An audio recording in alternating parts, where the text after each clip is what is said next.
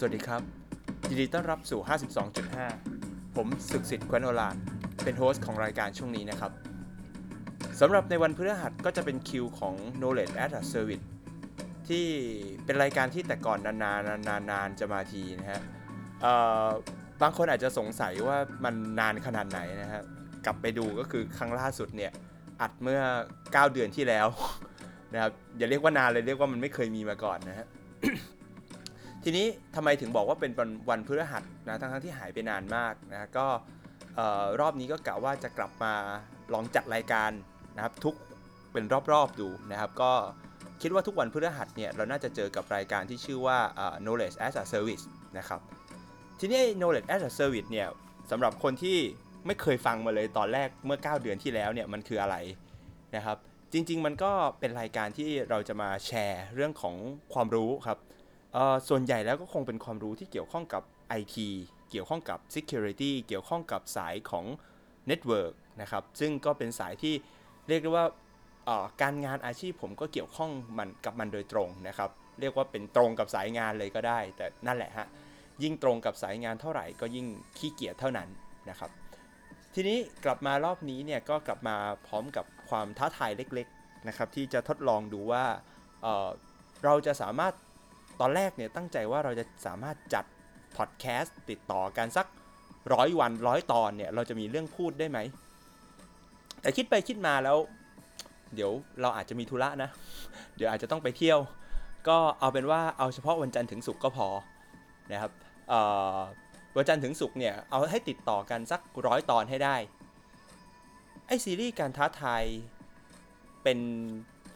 นรอบๆแบบนี้ผมเคยทำมาก่อนแล้วหลายครั้งนะครับ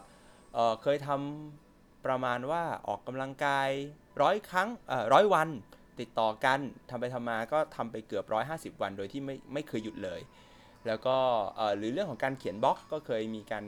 กำหนดให้เขียนวันเว้นวันติดต่อกัน2 เดือนไอ้ challenge แบบนี้จริงๆมันก็เป็นความสนุกของชีวิตแบบหนึ่งนะคือเอาเข้าจริงพอหลายๆครั้งเวลาเราจบ challenge พวกนี้เราก็ได้ทักษะอะไรบางอย่างที่เราไม่รู้ตัวมาเหมือนกันนะครับก็เป็นเรื่องดีนะแล้วก็เป็นเป้าหมายในชีวิตในเวลาที่มันเบื่อไม่มีเป้าหมายอะไรสำหรับ EP แรกของ challenge 100 เอพิโซดของ podcast วันนี้เราจะมาพูดถึงเรื่องของพรบไซเบอร์เรื่องพรบไซเบอร์ที่เริ่มซาไปแล้วนั่นแหละครับเพราะขณะที่อัดอยู่เนี่ยช่วงอัดเปิดรายการช่วงนี้ก็เป็นช่วงที่มีข่าวการยุบพรรคไทยรักษาชาติพอดีก็คิดว่าข่าวนี้น่าจะดังไปอีกสักพักหนึ่งนะแล้วข่าวพรบไซเบอร์ก็น่าจะเริ่มจางเริ่มซาไปนะครับก็แต่เนื้อหาจริงๆเนี่ยเราอัดไว้ตั้งแต่ตอนผมไปวิ่งที่ฮ่องกงแล้วขาแพลงต้องกลับมานอนสมที่ห้องระบบเสียงก็เลยอาจจะแปลกๆไปบ้างเพราะใช้เครื่องอัดในการอัดนะครับมันอาจจะไม่เข้ากันกับช่วงเปิดสักเท่าไหร่แต่เอานะรอบหน้าน่าจะดีขึ้นนะครับฉะนั้นเราไปรับฟังเรื่องพรบไซเบอร์ที่อัดไว้ตั้งแต่วันเสาร์ที่แล้วกันได้เลยครับโอเคสวัสดีครับอันนี้ตอนนี้พอดีอยู่ที่ฮ่องกงนะครับหลังจากวิ่งไม่ได้วิ่งไปได้แค่นิดหน่อยแค่18 กิโลแล้วก็ขาแพลงก็เลยกลับมานอนฟุ้งซ่านอยู่ที่ห้องนะครับแล้วก็มีข่าวหนึ่งที่มันดังมากเลยในโซเชียลมีเดียคนก็แชร์กันมาน่าจะตั้งแต่วันศุกร์และตั้งแต่พฤหัสวันศุกร์แล้วนะครับเรื่องของที่สนช.ผ่านร่างพรบความมั่นคงปลอดภัยไซเบอร์ความมั่นคงปลอดภัยไซเบอร์เนาะแล้วก็มีข่าวค่อนข้างเยอะเลยว่าต่อไปนี้เนี่ยรวมถึงเทรนด์ใน Twitter เลยนะต่อไปนี้เนี่ยทำอะไรก็ตามเนี่ยรัฐบาลสามารถสอดส่องมองเห็นการสื่อสารเราได้หมดเลยมองเห็นได้ว่าเรากำลังแชทคุยกับใครอยู่มองเห็นได้ว่าเรากำลังเข้าเว็บโป๊อยู่เว็บโป๊เนี่ยอาจจะเห็นได้นะหรือบางคนอาจจะมองว่าโอ้โหนี่มันเป็นวิธีการจัดการแบบไปไล่จับคนที่มีความเห็นต่างเป็นเครื่องไม้เครื่องมือของรัฐบาลอีกอันนึงหรือเปล่า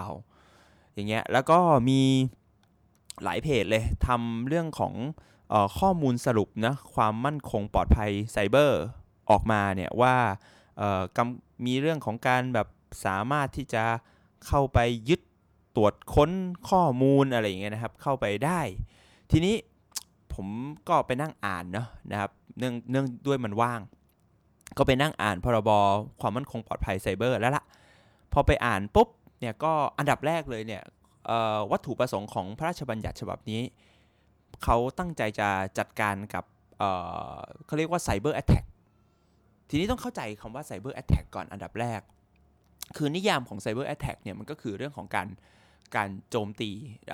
หรือบางทีเขาเรียกว่าเป็นไซเบอร์ครามนะไซเบอร์ครามก็คืออาชญากรรมคอมพิวเตอร์นะก็คือการโจมตีในระบบคอมพิวเตอร์นะคุณจะโจมตีผ่านระบบโครงข่ายผ่านระบบโครงข่ายอินเทอร์เน็ตอะไรก็ตามใช้มัลแวร์เป็นองค์ประกอบอะไรเงี้ยนะครับแล้วก็คืออยากจะได้มีเครื่องมือเป็นรัฐบาลคงอยากได้เครื่องมือในการที่จะไปต่อกรกับไอ้ไซเบอร์แอตแทกเนี่ยทีนี้อันดับแรกก่อนเลยนะคืออันดับแรกเนี่ยมันถ้าไปอ่านพรบฉบับนี้ก็จะเห็นว่ามันมีการตั้งองค์กรขึ้นมาเพิ่มรู้สึกว่าจะชื่อกปช.หรือไงนี่แหละผมไม่ได้มีสคริปต์อยู่ในมือนะคือตั้งองค์กรนะครับมาสำหรับการตอบโต้นะครับศูนย์ไซเบอร์ศูนย์ป้องกันการโจมตีไซเบอร์เนี่ยเพิ่มขึ้นมาอีกอันหนึ่งแล้วก็เอาเหมือนกับเอาทรัพยากรของเอ็ดด้าแล้วก็เอาทรัพยากรของไทเซิร์นรวมถึงไทเซิร์นนี่เป็นหน่วยงานที่เฝ้าระวังเรื่องของภัยคุกคามในอินเทอร์เน็ตสำหรับในประเทศไทยอยู่แล้วนะฮะเอาทรัพยากรของไทเซิร์นไม่ว่าจะเป็นเอาคนเอางบเอาอะไรพวกนี้นะครับเข้าไปแล้วก็รวมถึงว่าจะเอาไทเซิร์นเข้าไปอยู่ใต้การกำกับดูแลของไอ้ศูนย์มั่นคงไซเบอร์เนี่ยด้วยนะฮะคือหลักๆแล้วไอ้หน่วยงานนี้ก็มีไว้สำหรับการต่อกรกับการโจมตีไซเบอร์ว่างั้นทีนี้ กลับมาที่เดิมนะว่าไอ้การโจมตีไซเบอร์นี่มันคืออะไรอันดับแรกเข้าใจก่อนการโจมตีไซเบอร์เนี่ยมันคือการโจมตีบนอินเทอร์เน็ตนั่นแหละทุกอย่างเลยนะบนอินเทอร์เน็ตทีนี้ถ้าเกิดไปดูว่าไอ้ลักษณะการโจมตีไซเบอร์เนี่ยนะครับผู้โจมตีเนี่ย 100% เรียกว่าเป็นกฎเหล็กเลยนะของการโจมตีไซเบอร์คือมึงต้องไม่อยู่ประเทศที่มึงกำลังโจมตีอยู่ เพราะถ้าผู้โจมตีอยู่ประเทศเดียวกันเนี่ยมันโดนรวบแน่ๆต่อให้คุณจะซ่อนตัวเองผ่านโครงข่ายทอเข้า VPN อะไรก็ตามเนี่ยสุดท้ายถ้าสืบจับได้นะครับคือสุดท้ายเนี่ยมันก็อาจจะพอมีวิธีในการตามหาตัวเจอนะถึงแม้ว่าคุณจะcover ความเป็นตัวตนของผู้โจมตีเนี่ยแค่ไหนก็ตามเนี่ยสุดท้ายมันมีสิทธิ์ที่จะเจอทีนี้ถ้าเจอแล้วอยู่ในประเทศเดียวกันกับประเทศที่ถูกโจมตีเนี่ยโอ้โดนรวบเข้าสังเตแน่นอนไม่รอดเนาะฉะนั้นเป็นกฎเหล็กข้อแรกเลยคือมึงห้ามโจมตีประเทศตัวเอง มันเป็นมาตรฐานอะฉะนั้นไอ้กฎหมายฉบับเนี้ยพรบฉบับเนี้ยมันอาจจะมาแบบไม่มีความจำเป็นนะฮะอันดับแรกก่อนนะคือมันมาแบบไม่มีความจำเป็นเพราะว่ามันมีโอกาสน้อยมากหรือแทบไม่มีเลยที่การโจมตีไซเบอร์หรือไซเบอร์แอทแทกเนี่ยจะเกิดขึ้นโดยมีซอร์สหรือต้นกำเนิดในประเทศตัวเองฉะนั้นส่วนใหญ่เขาโจมตีนอกประเทศจากนอกประเทศมาทีนี้ถ้าโจมตีจากนอกประเทศมาเกิดอะไรขึ้นผมว่าพรบตัวนี้ก็ไม่น่าจะสามารถไปenforce หรือมีอำนาจในการไปจับนอกประเทศได้ด้วยนะฉะนั้นมันก็เหมือนเป็นเครื่องมือที่ไม่มีประโยชน์หรือเปล่า หรือมีประโยชน์ก็จะน้อยมากเลยอันนี้ในมุมว่าพรบไซเบอร์นะมันไม่ดียังไงนะอันดับแรกก่อนฉะนั้นเนี่ยมองว่ามันเป็นเครื่องมือที่ไร้ประโยชน์มันมีประโยชน์ก็น้อยมากนะแต่ทีนี้เนี่ย ไปไล่ดูข้างในนะไอความห่วงของเราเนี่ยก็คือว่าเราห่วงเรื่องของการบังคับใช้มากกว่าฉะนั้นเครื่องมือตัวนี้หรือพรบไซเบอร์ตัวนี้มันบังคับใช้ในประเทศเราก็มีความห่วงว่าเฮ้ยอย่างนี้เขาจะมาแอบดักฟังข้อมูลของเราได้หรือเปล่าอันนี้ผมว่าเป็นเรื่องที่คนใน Twitter เนี่ยค่อนข้างจะคอนเซิร์นกันกังวลกันค่อนข้างเยอะทีนี้ไอการดักฟังข้อมูลบนการทำธุรกรรมของเราเนี่ยต้องดูก่อน ว่าการทำธุรกรรมนั้นมันวิ่งผ่านอะไรอันดับแรกก้อนแรกก่อนเลยนะคือเข้าเว็บ การทำธุรกรรมผ่านเว็บโดยเฉพาะเว็บที่ใช้งานเขาเรียกว่า HTTPS หรือซึ่งผมว่าส่วนใหญ่เดี๋ยวนี้ไอ้พวกเว็บไซต์เนี่ยก็จะใช้ไอ้ตัวนี้หมดคือ HTTPS หมดนะ HTTP Secure เนี่ยนะครับโอกาสที่จะดักฟังข้อมูลผ่านเว็บไซต์ที่มีความ security หรือเรียกว่า HTTP security เนี่ยมันไม่มีเลยหรือแทบไม่ผ ผมว่าเป็นไปไม่ได้เลยนะครับถ้าทำในระดับ global ระดับสเกลของประเทศนะมันทำไม่ได้เลยมันทำได้ยากมากคุณต้องไปบังคับให้ทุกคนเนี่ยมันต้องเชื่อถือเครื่องมือของรัฐบาลอะทีนี้ต้องเข้าใจธรรมชาติของการออกอินเทอร์เน็ตในประเทศไทยก่อนเวลาคุณจะออกอินเทอร์เน็ตในประเทศไทยเนี่ยจากบ้านของเราจากโทรศัพท์มือถือของเรานะครับจากออฟฟิศของเรา เราจะออกอินเทอร์เน็ตเนี่ยผ่านทางอินเทอร์เน็ตเซอร์วิสพรอไวเดอร์หรือผู้ให้บริการอินเทอร์เน็ตก็แล้วแต่นะครับจะเป็น True เป็น 3BB เป็น AIS นะเป็นเจ้าอะไรก็ตามที่คุณใช้บริการอินเทอร์เน็ตอยู่ไอ้บริการอินเทอร์เน็ตพวกนี้นะครับแสดงว่ามันวิ่งไปผ่านเกตเวย์ของผู้ให้บริการเกตเวย์ก็คือทางออกสำหรับการออกอินเทอร์เน็ตของผู้ให้บริการฉะนั้นเนี่ยถ้ารัฐบาลอยากจะฟังรัฐบาลจะต้องติดตั้งเครื่องมือ สมมุติอยากจะฟังจริงนะติดตั้งเครื่องมือบนผู้ให้บริการทุกเจ้าเลยผู้ให้บริการอินเทอร์เน็ตทุกเจ้าเลยซึ่งผมว่าอันนี้ก็เริ่มยากแล้วนะยากแล้วนะครับอันดับแรกเนี่ยยากแล้วเพราะว่าถ้าไปติดตั้งแบบนี้มีสิทธิ์ที่จะโดนปฏิเสธได้เพราะว่ามันเป็นเรื่องของความเป็นส่วนตัวของลูกค้าและที่สำคัญเนี่ยผู้ให้บริการนะเพื่อนๆทั้งหลายเนี่ยที่ทำงานอยู่ในโครงข่ายผู้ให้บริการอินเทอร์เน็ตเนี่ยก็น่าจะพอนึกภาพออกว่าเฮ้ยถ้าเกิดมีไอ้โปรเจกต์แบบนี้เกิดขึ้นมาจริงๆมันจะต้องมีข่าวมีกระแสอะไรบางอย่างขึ้นมาแล้วต้องมีการต่อต้านเหมือนซิงเกิลเกตเวย์ที่เราเคยต่อต้านกันอยู่ช่วงหนึ่งนะครับอันที่2ก็คือว่าต่อให้ผู้ต่อให้รัฐบาลเนี่ยสามารถติดตั้งไอ้เครื่องมือในการที่จะไปดักไปอยู่ตรงกลางการเชื่อมต่อของเรากับเว็บไซต์ที่เราอยากจะเข้าได้จริงๆแล้วเนี่ยสุดท้ายเนี่ยมันก็มีการเข้ารหัสระหว่างเครื่องคอมพิวเตอร์ของเรากับตัวเซิร์ฟเวอร์ที่ให้บริการอยู่ดีทีนี้การเข้ารหัสระหว่างเซิร์ฟเวอร์กับผู้ให้บริการเนี่ยนะครับมันจะถูกคีย์ในการเข้ารหัสเนี่ยนะครับคือหมายถึงว่าข้อมูลลับที่ทำให้ข้อมูลเราเป็นความลับเนี่ยมันจะถูกแพ็คอยู่ในข้อมูลพิเศษชนิดหนึ่งนะครับอยู่ในชุดที่เรียกว่าเป็น Certificate ซึ่งอันเนี้ยมันจะถูกกำกับดูแลนะโดยหน่วยงานอันหนึ่งเขาเรียกว่า Certificate Authority ซึ่งเป็นหน่วยงานสากลมากเลยนะครับคือในระดับ global scale เลยนะส่วนใหญ่ก็คืออยู่ในระดับโลกนะไอ้ global scale เนี่ยก็จะทำการมี policy อะไรบางอย่างนะครับมีนโยบายอะไรบางอย่างในการจัดการเรื่องของความปลอดภัยอยู่แล้วฉะนั้นเนี่ยนะฮะเรื่องของ certificate เนี่ยที่ใช้ในการเข้ารหัสนะมันเป็นไปไม่ได้เลยนะคุณต้องไปเชื่อถือ certificate ที่รัฐบาลออกก่อนซึ่งปัจจุบันเนี่ยเท่าที่เช็คดูเนี่ยก็ไม่มีแล้วนะไม่มี certificate เหล่านั้นเนี่ยปรากฏอยู่ในตัวอินเทอร์เน็ตเบราว์เซอร์ที่คุณใช้ Google Chrome Internet Explorer Firefox เนี่ยไม่มีแล้วนะแปลว่ามันก็จะไม่ trust นะฮะไม่ trust ไม่เชื่อถือรัฐบาลแปลว่าก็จะเชื่อถือผู้ออกใบรับรองตัวจริงสรุปง่ายๆนะสำหรับคนที่ไม่เป็นเทคนิคอลนะครับไม่สนใจเรื่องพวกนี้ก็แปลว่าเฮ้ยการดักฟังนี่เป็นไปไม่ได้นะผ่านเว็บนะที่เป็น HTTPS หรือ HTTP Secure ทีนี้ HTTPS เนี่ยจะดูยังไง ถ้าคุณใช้ Google Chrome เนี่ยนะครับตรงaddress bar คือที่คุณใส่ชื่อเว็บไซต์ด้านซ้ายมือของ address bar เนี่ยนะครับถ้าเป็นเว็บที่ไม่ได้เป็น HTTPS มันจะขึ้นถ้าคุณใช้ภาษาไทยมันจะขึ้นว่าไม่ปลอดภัยขึ้นมาแบบนี้เลยไม่ปลอดภัยดูตรง URL นะครับอยู่ดูตรงชื่อเว็บของคุณเนี่ยแต่ถ้าเกิดมันเป็น HTTPS หรือมันปลอดภัยเนี่ยมันก็จะไม่ขึ้นอะไรอาจจะขึ้นเป็นรูปกุญแจเล็กๆอาจจะขึ้นเป็นชื่อหน่วยงานหรือบริษัทของเว็บไซต์อันนั้นๆก็เป็นไปได้ขึ้นอยู่กับชนิดของการออกใบรับรองนะส่วนถ้าเกิดคุณใช้เป็นภาษาอังกฤษมันก็จะขึ้นว่าปลอดภัยก็ขึ้นว่าไม่ปลอดภัยก็ขึ้นว่า not secure not secure ขึ้นมาแบบนี้แปลว่ามันไม่ได้มีการเข้ารหัสเขาก็เลย Google ก็เลยบอกว่ามันอาจจะไม่ปลอดภัยนะครับอันนี้คุณดูได้เลยนะครับถ้าเกิดคุณใช้เว็บทั่วๆไปนะอย่าง Facebook คุณใช้ Twitter คุณใช้Instagram บนเว็บไซต์คุณใช้ Line ผ่านเว็บใช้ได้ไหมไม่ได้นะครับน้องเป็นแอปพลิเคชันใช่ไหม อะไรก็ตามเนี่ยนะฮะที่ทำผ่านเว็บไซต์เนี่ยดักฟังไม่ได้เลยถ้ามันเข้ารหัสอยู่ทีนี้อันที่2ก็คือแอปพลิเคชัน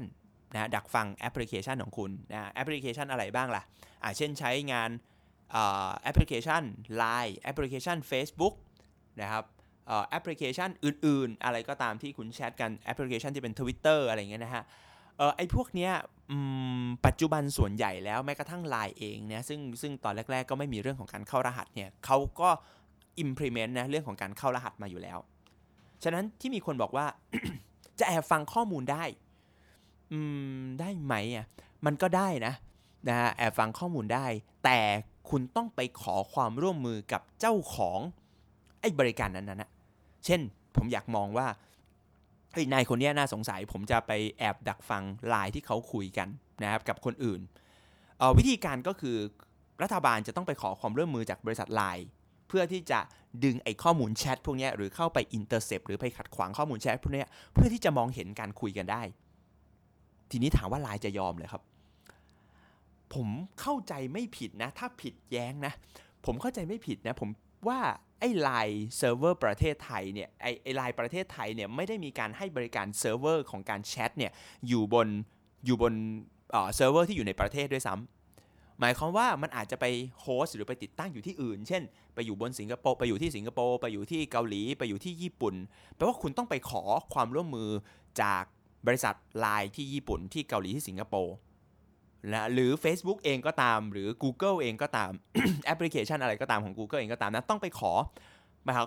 ความร่วมมือเพื่อที่จะไปดึงข้อมูลนะครับไม่ว่าจะเป็นเมลไม่ว่าจะเป็นแชทอะไรพวกนี้ออกมานะครับซึ่งโดยทั่วไปเนี่ยผู้ให้บริการเหล่านี้เขาไม่ยอมเพราะถ้าเขายอมนะครับแล้วเรื่องนี้มันหลุดออกไปมีคนรู้มีคนไปบอกเฮ้ยเนี่ยแอปพลิเคชัน LINE เนี่ยส่งข้อมูลให้รัฐบาลนะถามว่าคุณจะใช้เหรอมันก็จะมีคนจำนวนมากอะพร้อมเลยที่จะย้ายแพลตฟอร์มในการแชทพวกนี้จาก LINE ไปอยู่ที่อื่นไปอยู่ไปอยู่ ไปอยู่เรื่องของ Telegram ไปอยู่บนอะไร Facebook Chat ก็ได้นะครับผมพวกนี้มันทำให้การดักฟังผ่านแอปพลิเคชันที่เขาเล่นๆเป็นมุกกันอยู่ในอินเทอร์เน็ตเนี่ย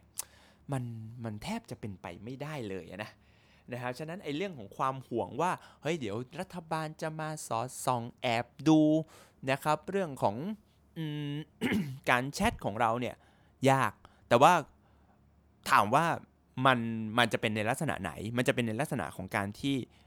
รัฐเนี่ย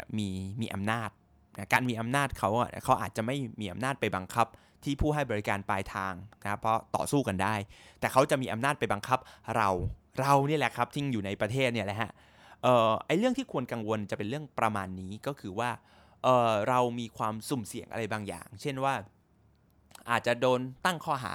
นะครับหรือโดนสงสัยซึ่งเราก็ไม่รู้ว่าไอ้การตั้งข้อหาหรือสงสัยพวกนี้มันจะเกิดขึ้นโดยชอบธรรมหรือเปล่านะฮะเราไม่ค่อยมั่นใจไงนะครับแล้วเจ้าหน้าที่รัฐอาศัยอำนาจตามมาตราตามพรบนะครับไซเบอร์เนี่ยเข้ามาแล้วบอกว่าเฮ้ยผมขอข้อมูลนะฮะผมขอข้อมูลจากเรานี่แหละจากเราเนี่ยขอเปิดดูเลยนะครับขอยึดไปขอเปิดดูเลยนะครับบอกไม่ได้มันผิดกฎหมายระบุว่าต้องส่งข้อมูลมาอะไรแบบเนี้ยซึ่งก็นั่นแหละครับอันนี้น่าจะเป็นส่วนที่น่ากังวลที่สุดมากกว่าการไปแอบฟังนะเพราะว่าเขาสามารถจับกักยึดพวกอุปกรณ์ทั้งหลายได้ทีนี้ไอ้อุปกรณ์พวกนี้มันก็มีเครื่องไม้เครื่องมือในการเขาเรียกว่าทำ forensic นะในการสืบสวนสอบสวนซึ่งสามารถไป bypass เรื่องของpassword ที่คุณใส่ได้สามารถไปดึงข้อมูลจากตัวมือถือนะครับในเฟิร์มแวร์รุ่นต่างๆนะฮะก็เขามีขายนะครับมีเครื่องมือในกลุ่มของ forensic เนี่ยไปดึงข้อมูลออกมาได้อาจจะไม่ทั้งหมดแต่ว่าก็มีได้หลายยี่ห้อหลายตัวนะครับหลายส่วนของข้อมูลอะไรเงี้ยนะครับก็เป็นความกังวลที่ว่าเขาสามารถทำได้โดยที่อาจจะไม่ผิดกฎหมายเพราะกฎหมายให้อำนาจเขาอันนี้น่าจะเป็นความห่วงแบบนี้มากกว่าฉะนั้นผมมองว่าไอ้พรบไซเบอร์เนี่ยมันเหมือนมันเป็นถามว่าเป็นกฎหมายที่ดีไหมคำตอบผมคือเป็นกฎหมายที่ไม่ดี นะครับไม่ใช่เพราะว่ามันไม่ดีด้วยความที่1เนี่ยมันบังคับใช้จริงได้ยากนะมันบังคับใช้ในวัตถุประสงค์หลักเนี่ยก็คือการโจมตีอินฟราสตรัคเจอร์หรือโครงสร้างพื้นฐานนะครับของภาครัฐอย่างเงี้ยนะครับคือการโจมตีทางไซเบอร์เนี่ยมันควบคุมได้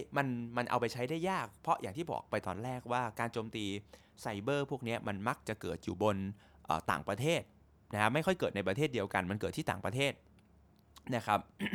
กับ2นะครับมันให้อำนาจที่มีความคลุมเครือซึ่งมันก็เป็นเรื่องของความไม่ไว้ใจกันระหว่างรัฐบาลกับผู้ใช้งานอะไรแบบนี้แหละนะเพราะเราก็มีภาพลักษณ์ที่ไม่ดีเนาะนะกับรัฐบาลเนี่ยเราก็ห่วงว่าเฮ้ยอำนาจที่มากเกินไปที่สามารถขอข้อมูลสามารถจับยึดได้เนี่ยนะครับมันอาจจะไปละเมิดความเป็นส่วนตัวของเรานะครับแต่ว่าทั้งหมดทั้งมวลนะครับเราจะรู้ เราจะรู้เพราะเขาจะต้องเดินมาหาเรา นะเขาจะไม่สามารถไปแอบฟังเราแล้วไปดูได้อะไรเงี้ยนะฮะก็น่าจะประมาณนี้นะผมว่าพรบไซเบอร์เนี่ยอันอื่นๆเนี่ยผมก็รู้สึกว่ามันก็เป็นอย่างที่เขาว่ากันนั่นแหละนะครับคือแต่ว่ามันก็มีข้อมูลในวันแรกๆนะที่ออกมามันประหลาดนิดๆนะเช่นแบบว่าสามารถอะไรนะฮะสามารถเอาตำรวจมายึดมาทำอะไรกับเราก็ได้อะไรเงี้ยนะครับมันก็ดูโอเวอร์เกินไปแต่ว่าปัจจุบันพรบไซเบอร์เนี่ยก็นั่นแหละนะครับผมว่าก็คือการตั้งเจ้าภาพตั้งหน่วยงานอะไรบางอย่างขึ้นมาเพื่อดูแลเรื่องของการโจมตีความมั่นคงปลอดภัยของไซเบอร์อะไรเงี้ยนะครับอยากมีเจ้าภาพสักคนหนึ่งมาดูแลเรื่องของการโจมตีนะก็เลยออกเป็นกฎหมายแต่งตั้งไอ้หน่วยงานนี้ขึ้นมาแต่งตั้งหน่วยงานก็ต้องมีกฎหมายใช่ไหมล่ะนะครับ ต้องมีกฎหมายรองรับแต่งตั้งหน่วยงานเสร็จแล้วก็ต้องมีอะไรมีงบประมาณก็จะได้เตรียมสำหรับปีถัดไปจะต้องมีงบประมาณมาเลี้ยงเอาทรัพยากรบุคคลมีตำแหน่งมีอะไรอย่างเงี้ยนะครับแล้วก็เหมือนตั้งเป็นกรอบกว้างๆเอาไว้ก่อนนะว่าการโจมตีไซเบอร์เนี่ยมันจะต้องไปถ้าเกิดมันรุนแรงเราจะต้องทำอะไรประมาณไหนบ้างอะไรอย่างเงี้ยนะครับ ส่วนไอ้ประเภทแบบแชทแล้วยังไงดีนะครับแล้วไปเอาความผิดจากการที่เราไปโพสต์อะไรบน Facebook บน Google เนี่ยอันนี้มันมีพรบชุดเก่าอยู่แล้วแหละนะครับก็อันนั้นก็เป็นเครื่องมือที่เขามีอยู่แล้วอันนี้ก็เติมเครื่องมือใหม่ขึ้นมานะครับคิดว่าไอ้เรื่องของการแอบฟังอะไรนั้นก็ไม่ต้องกังวลกันไปนะครับอันนี้ก็อัดเร็วๆง่ายๆนะครับเพราะว่าเราก็ไม่รู้ว่าจะมีเสียงแอร์เข้ามาด้วยหรือเปล่านะครับอัดด้วยเครื่องอัดนะครับก็ถ้ามีคำถามอะไรหรือมีอะไรผิดพลาดนะแล้วผมเข้าใจผิดเนี่ยนะครับเช่นผมอ่านอีพรบไซเบอร์แล้วนี่ผมไม่เข้าใจบางอย่างเนี่ยนะครับก็หรือเข้าใจผิดบางอย่างเนี่ยก็แย้งมาได้นะครับยินดีอย่างยิ่งนะครับที่จะแบบแลกเปลี่ยนกันนะครับแต่ว่าหลักๆเนี่ยไอ้ที่เล่นมุกกันบางทีมันก็ทำให้คนกลัวเกินเหตุก็เลย คิดว่าอัดพอดแคสต์มาชี้แจงดีกว่านะครับก็วันนี้ก็น่าจะเท่านี้แหละนะครับสำหรับเรื่องของพรบไซเบอร์นะครับก็สวัสดีครับไอ้นั่นที่คุณได้ยินไปก็เป็นเรื่องราวของพรบไซเบอร์นะครับก็ถ้าเกิดยังไงสามารถติดตามได้ทางช่องทางของ SoundCloud นะครับ 52.5 Hz หลังจากนี้ไปน่าจะมาทุกวันจันทร์ถึงศุกร์ส่วนวันไหนจะมีอะไรก็เดี๋ยวค่อยไปติดตามกันอีกครั้งหนึ่งแล้วกันนะครับแต่อย่างน้อยวันพฤหัสเนี่ยเรารู้แล้วว่าเป็น knowledge as a service ส่วนวันศุกร์เนี่ยผมคิดว่าน่าจะเป็นStupid Tourist นะครับเราจะมาเล่าเรื่องของการเดินทางเกรดเกี่ยวข้องกับการเดินทางรวมถึงประสบการณ์ของการเดินทางนะครับมีอัดสำรองไว้บ้างแล้วนะฉะนั้นก็แน่นอนว่าน่าจะมีได้อย่างน้อยสักอาทิตย์นี้อาทิตย์หน้าแหละนะครับไม่ขาดแน่นอนนะครับก็สวัสดีทุกท่านนะครับแล้วก็มีอยากได้อะไรเพิ่มเติมก็อยากรู้อะไรอยากฟังอะไรเพิ่มเติมก็สามารถคอมเมนต์มาได้ทาง SoundCloud ก็ได้นะครับหรือเพจหรือทางไหนก็ได้ฮะตอนนี้ก็ยังไม่แน่ใจว่าจะปล่อยออกไปทางไหนได้บ้างนะครับก็ติดตามกันอีกทีแล้วกันขอบคุณมากครับ